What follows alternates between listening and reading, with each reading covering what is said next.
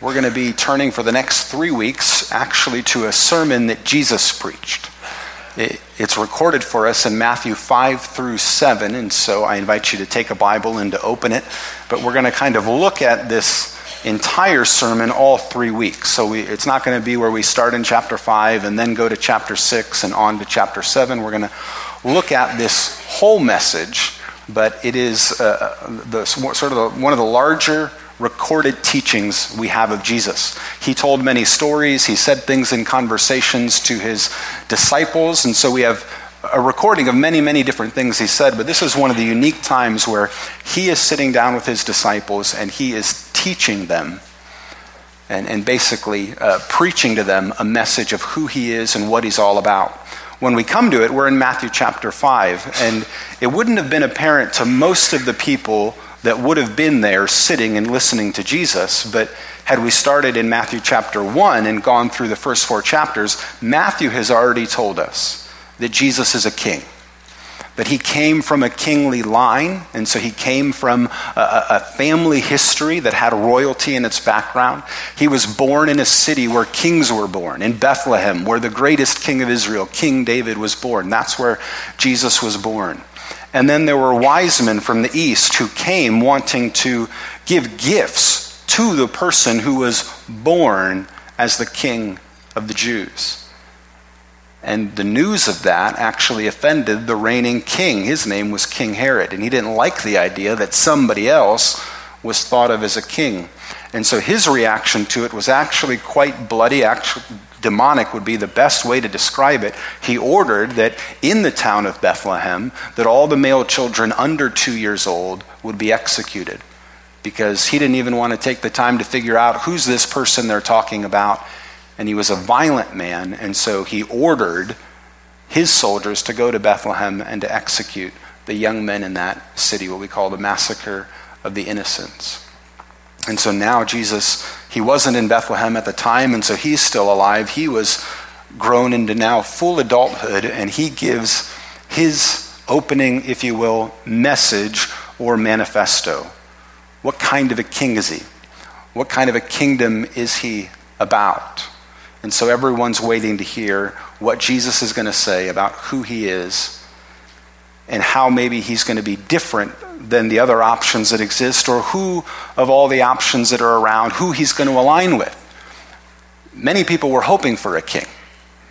They were longing for a Messiah to come. And so there was a whole section of Jews in the first century that were waiting for a leader that would come, a king, so that they could get together and start fighting against Rome.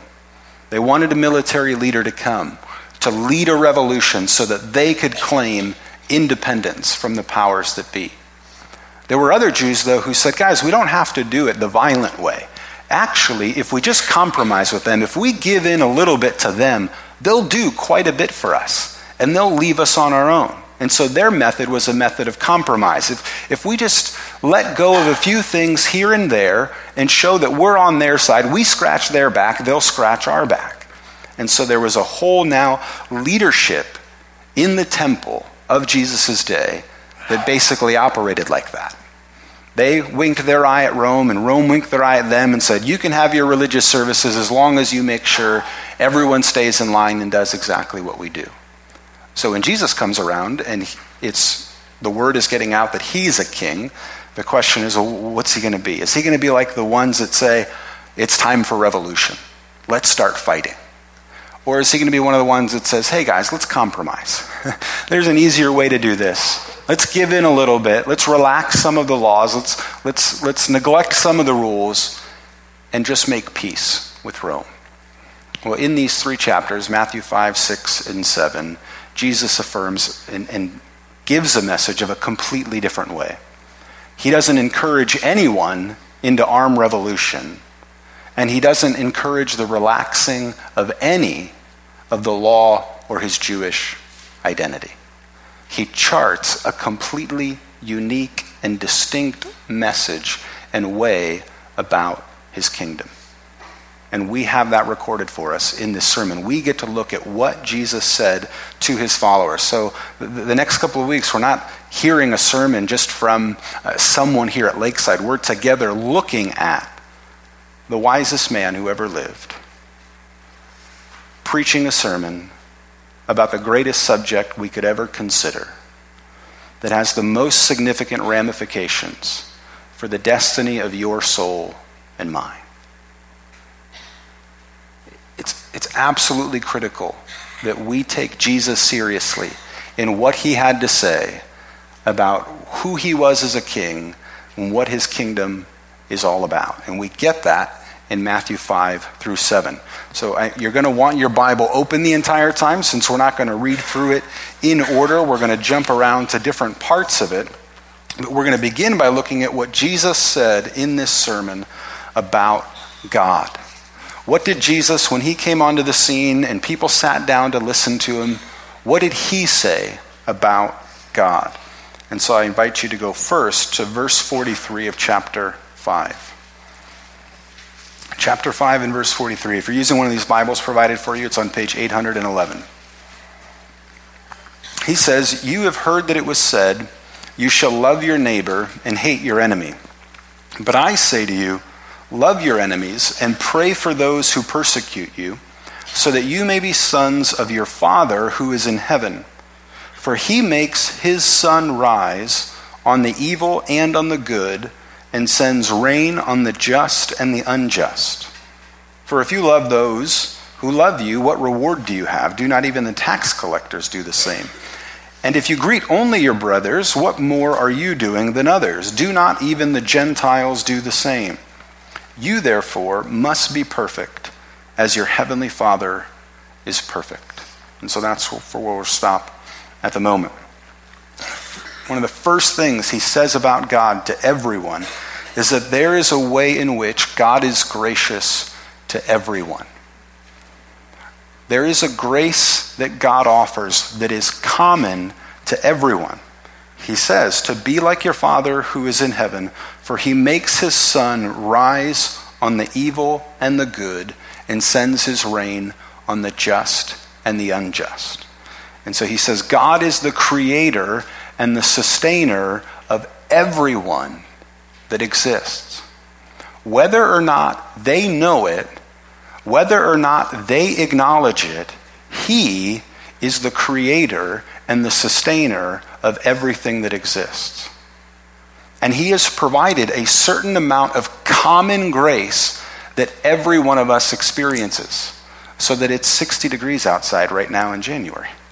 And that's true for all of us. That's not just true for you or just true for me, and somehow we get this little beam that other people don't get. And then tomorrow it'll be a completely different story, and that will be true for all of us. Irrespective of what we do today or how we live our lives or the choices we make. When we dismiss from here and you go to lunch, whether you go to lunch at home or you go out to eat, you might decide to pause before you eat and say, "Thank you, God, for the provision of this food. Thank you that this tastes so good, that we have taste buds and there are people who know how to make these things." And you'll enjoy it. But someone else who doesn't stop, who doesn't say thank you for any of it, you know what? They'll still enjoy it if it's good. It's still going to taste good to them. If they go to the rail, it is still going to be a really good burger that they get. It doesn't matter whether they thank God or not. It's true in the experience of love in relationships. Some of you pray to God and say, "Help me to be a better spouse," or "Help me in this dating relationship that I'm in to make wise choices." And there are all kinds of people that don't care what God's opinion is about who a good spouse might be, and they're hanging out with someone, and there's still an experience in relationships that, whether they acknowledge God or not, there is a goodness and a grace that they will experience inside of it. Because God has given a certain level of his grace to all of his creation.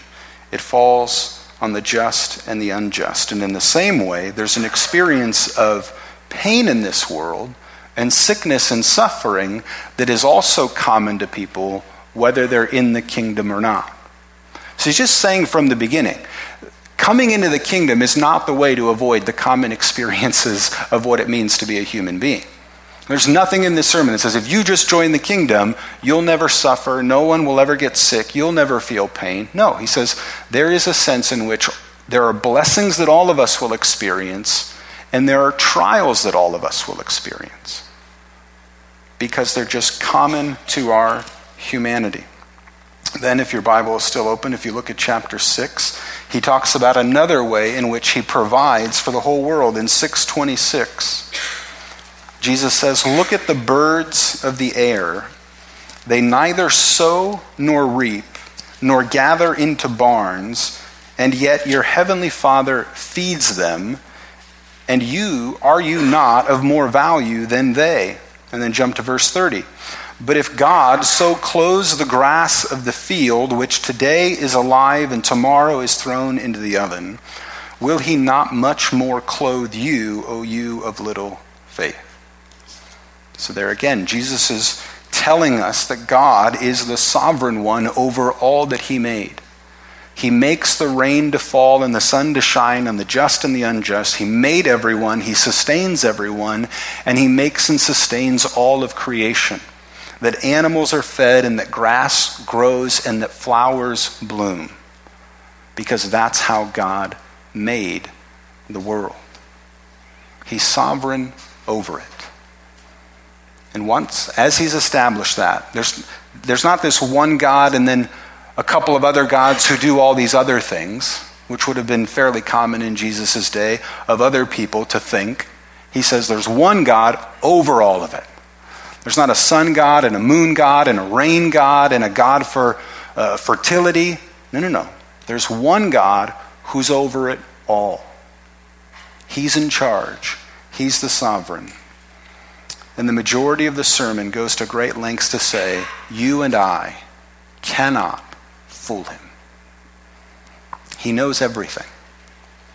He can't be tricked, and he can't be fooled. And so this is now Jesus talking about worshiping God. So he describes God to us and says he's the sovereign over all. He makes the rain fall on the just and the unjust. Then he also has some things to say about approaching this God or worshiping this God.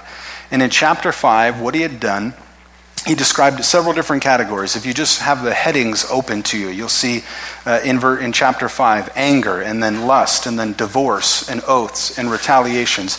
And in each of these things, what Jesus is saying to people is that God knows not just what we do, but he knows what's inside of our hearts and what we think and what we desire. And so he's warning everyone. He's saying, don't think you're on safe grounds if you just never murder anyone. You've heard it said you shouldn't murder. But actually, you're not even supposed to be angry at your brother without a cause. And God knows whether or not you are angry.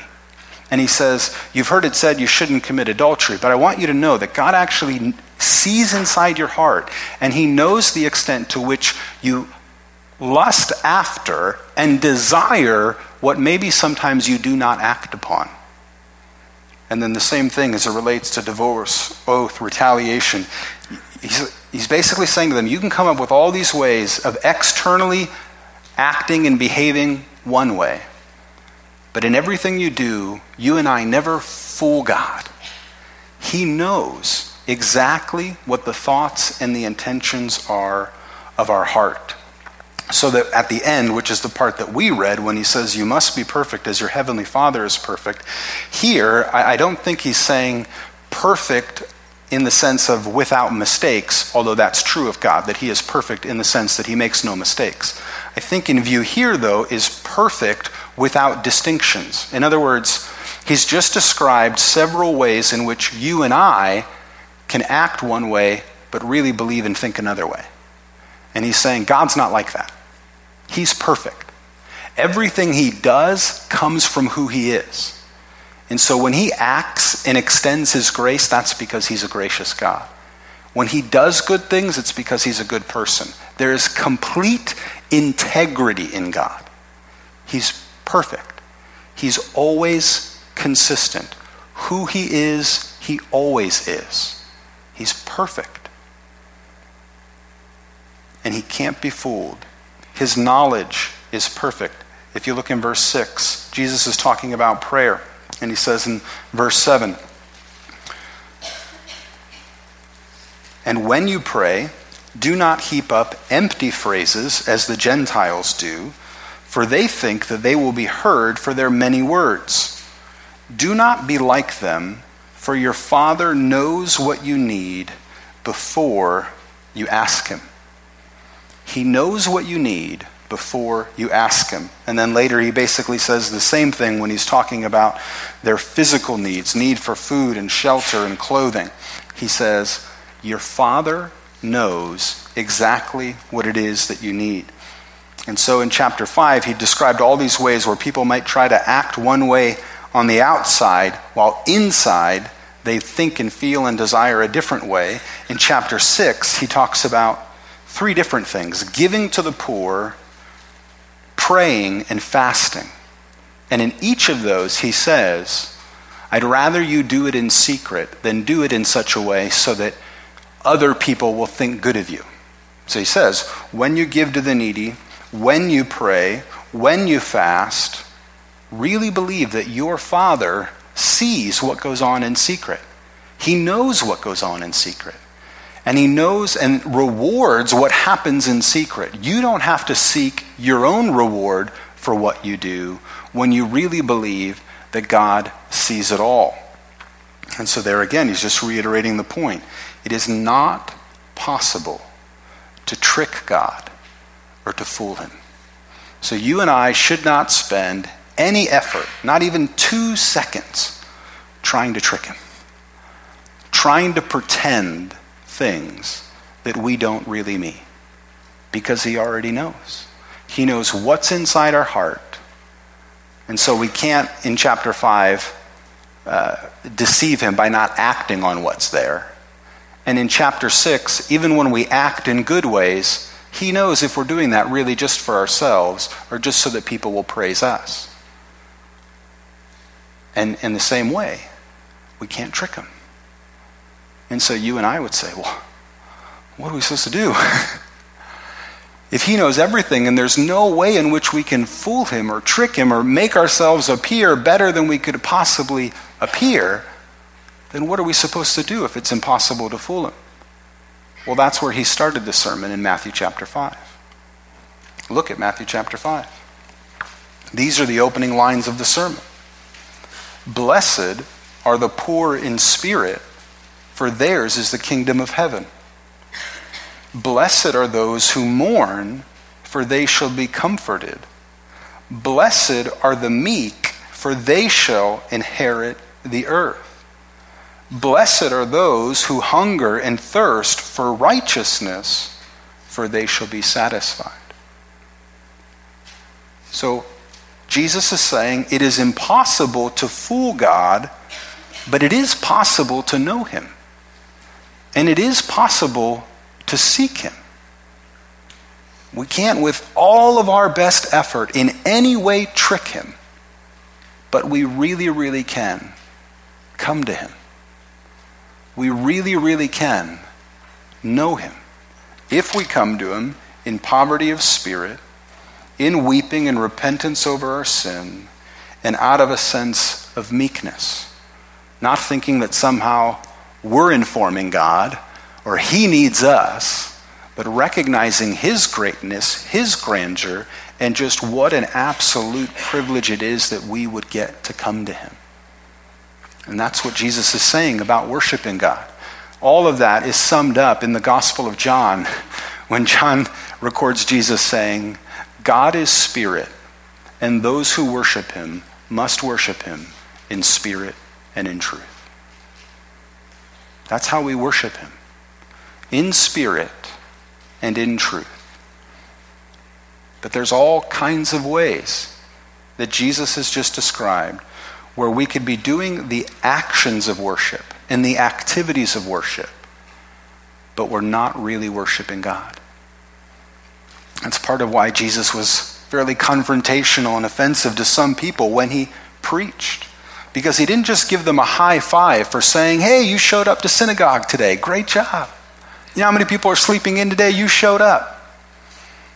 No, he was much more likely to say, look, there's all kinds of ways you can be sitting right here.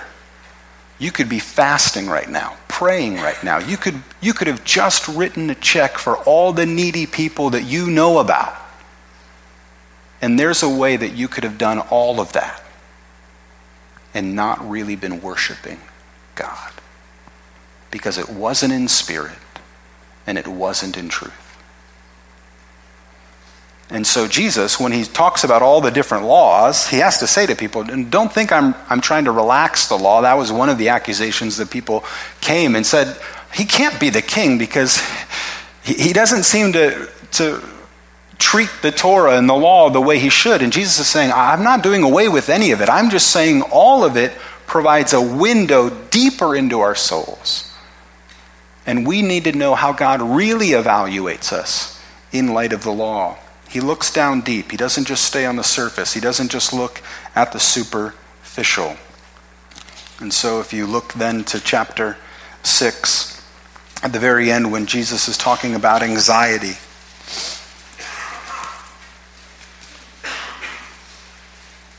at the very end of chapter 6, maybe we'll pick it up at verse 25. Jesus says, therefore I tell you, do not be anxious about your life, what you will eat, what you will drink, nor about your body, what you will put on. Is not life more than food, and the body more than clothing? Look at the birds of the air. They neither sow nor reap nor gather into barns, and yet your heavenly Father feeds them. Are you not of more value than they? And which of you, by being anxious, can add a single hour to his span of life? And why are you anxious about clothing? Consider the lilies of the field, how they grow. They neither toil nor spin. Yet I tell you, even Solomon in all of his glory was not arrayed like one of these. But if God so clothes the grass of the field, which today is alive and tomorrow is thrown in the oven, will he not much more clothe you, O you of little faith? Therefore do not be anxious, saying, what shall we eat, or what shall we drink, or what shall we wear? For the Gentiles seek after all these things. And your heavenly Father knows that you need them all. But seek first the kingdom of God and his righteousness, and all these things will be added to you. And that phrase there at the end, to seek first the kingdom of God and his righteousness, is what shapes and forms in our mission statement as a church to say that we exist to love God. That the very first and the main thing we want to be about is seeking the kingdom of God and helping other people seek the kingdom of God. Believing that if we really seek him and we really desire to know him, with no pretense, with no show, just our hearts fully committed, passionately seeking after him, all the other things will be added, will be taken care of. And so if we look at that whole list in chapter 5, those are all still things we struggle with. Is anger and violence still an ongoing issue in the 21st century? Absolutely it is. Are families still having a tremendous amount of conflict in and among themselves? Absolutely. Is lust still a problem in the 21st century? Absolutely it is. But there's a way in which we could talk about anger for a long period of time, even talk about lust and all of its problems for a very long period of time, and we could do quite a bit to guilt people into changing, into manipulating them into changing. But at the end of the day, if their heart doesn't change, the problem will persist. If what they desire deep down inside does not change, there's no long-term solution. And Jesus is saying we seek after the kingdom first, because in seeking after God, when our heart desires him and more of him and wants to be like him and wants to follow him in all of his perfection, then that has a way of dealing with the anger that's in our hearts. That has a way of dealing with the lust that is in our hearts, or the tendency we have to lie and to deceive. It's when we seek him that all those other things, they don't necessarily get resolved immediately or dramatically, but those are the symptoms of a deeper problem.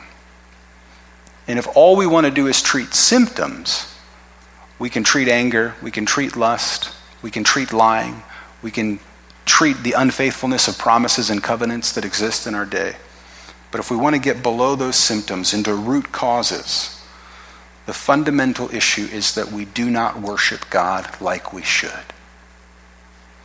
And we do not honor him and acknowledge him as the sovereign over all, who knows all things. Because if we really lived in light of that, we wouldn't spend any of that time trying to trick him or anyone else in our relationship with him. But when we really acknowledge that he is who he said he is, who Jesus revealed him to be in this message, we see that there's nothing we could give our time and attention and effort to more than seeking his kingdom, his will, his ways. And so when Jesus teaches his disciples to pray in Matthew chapter 6, the prayer that he gives them is that it opens by saying, "Our Father in heaven, hallowed be your name, your kingdom come, your will be done on earth as it is in heaven." Because it is in the fulfillment of those things, when God is really honored and his name is hallowed, and we desire his kingdom to come, then yes, we'll know about our daily bread. We'll deal with our need for forgiveness and the need to forgive other people, and we will find strength to resist temptation. But we have to start with God himself. Do we know him? Are we relating to him in spirit and in truth? And then one of the most amazing things about this sermon is Jesus is talking about God, and he's talking about worshiping God. Is Jesus is at the same time he is talking about being God. In this sermon, Jesus says some amazing things about who he is in relation to God. Just 2 verses, or 2 sections. Look at Matthew 5:17. As Jesus is talking about this, he says, "Do not think that I have come to abolish the law or the prophets. I have not come to abolish them, but to fulfill them." That's quite an amazing statement. That Jesus is saying, on this mount, on this hillside in Galilee with his disciples, he just said, he has come to fulfill all the law and the prophets. Who says that?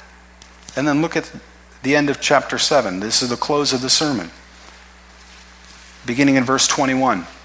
"Not everyone who says to me, 'Lord, Lord,' will enter the kingdom of heaven, but the one who does the will of my Father who is in heaven.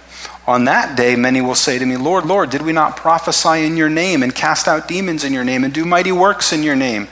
And then will I declare to them, 'I never knew you. Depart from me, you workers of lawlessness.' Everyone then who hears these words of mine and does them will be like a wise man who has built his house on the rock, and the rain fell, and the floods came, and the winds blew and beat on the house. But it did not fall, because it had been founded on the rock. And everyone who hears these words of mine and does not do them will be like a foolish man who built his house on the sand. And the rain fell, and the floods came, and the wind blew and beat against the house, and it fell, and great was the fall of it." And when Jesus finished these sayings, the crowds were astonished at his teaching, for he was teaching them as one who had authority and not as scribes. So at the beginning, Jesus said that he was going to fulfill all the law and the prophets. And at the end, he said he's going to be the one on Judgment Day to whom everyone will give an account. And that anyone who follows his words and places their life, their destiny, their hope, their future on what he had to say is laying their life on the rock, on a foundation that will endure. And anyone who does not, when the floods come, what they've worked for, what they've tried to pretend that exists, will be washed away. So this is the greatest teacher we've ever known, talking about the most important subjects we could ever consider, and presenting himself to the world. Say all the questions you have, all the things you are wondering, I am here in the flesh, interpreting all the law and the prophets for you, presenting myself as the foundation that you can build your life upon. And so you have to choose if you're going to listen to me and follow me, or if you're going to reject me and move on from me. But that's how he presents himself, so that everyone walks away and says, no one teaches with this kind of authority. Everyone else, they would reference back to someone, they would quote another rabbi who quoted another rabbi, much like presentations are given today. Jesus boldly claimed that he was the person that the world had to wrestle with. Who he is, why he matters, what his life was all about. And so that's what we commit ourselves to as a church, is to provide as many opportunities as possible to people to consider who God is and what he's had to say and whether or not they really know him. There is no other activity or no other program that we could do that carries that kind of weight. And as we together keep that as a church, our priority to worship him and to seek his kingdom, then we'll see all kinds of other things added on to that in the life of our church and in our congregation and in our community. But we have to keep first things first. Let's pray. Heavenly Father, we come before you and are thankful that we're not just left with the thoughts or ideas of any person that is alive today. I thank you for the freedom that it is just for me to not have to think of my own insights into life as if I've experienced almost anything. But that it's possible to look outside of ourselves and to look to you, to look to your Son, your one and only unique Son, and to consider what he had to say about who you are, about what it means to follow you, and how every single one of us has to stand before him. So we pray that you would help us to be the type of people that seek first your kingdom. And that when we see symptoms in our own lives that manifest that we're not doing that, in whatever way they are, that you would help us to go beyond those symptoms and to allow ourselves to really be open and examined before you, and to consider whether or not we really know you or really love you. Even as this song is sung now, Father, and some of us express our hope in you and our confidence in you, we pray that if there's anyone here who cannot express these thoughts and these words with honesty, that they would feel no pressure to sing them, but just to take an opportunity to reflect upon them. In your Son's name we pray. Amen.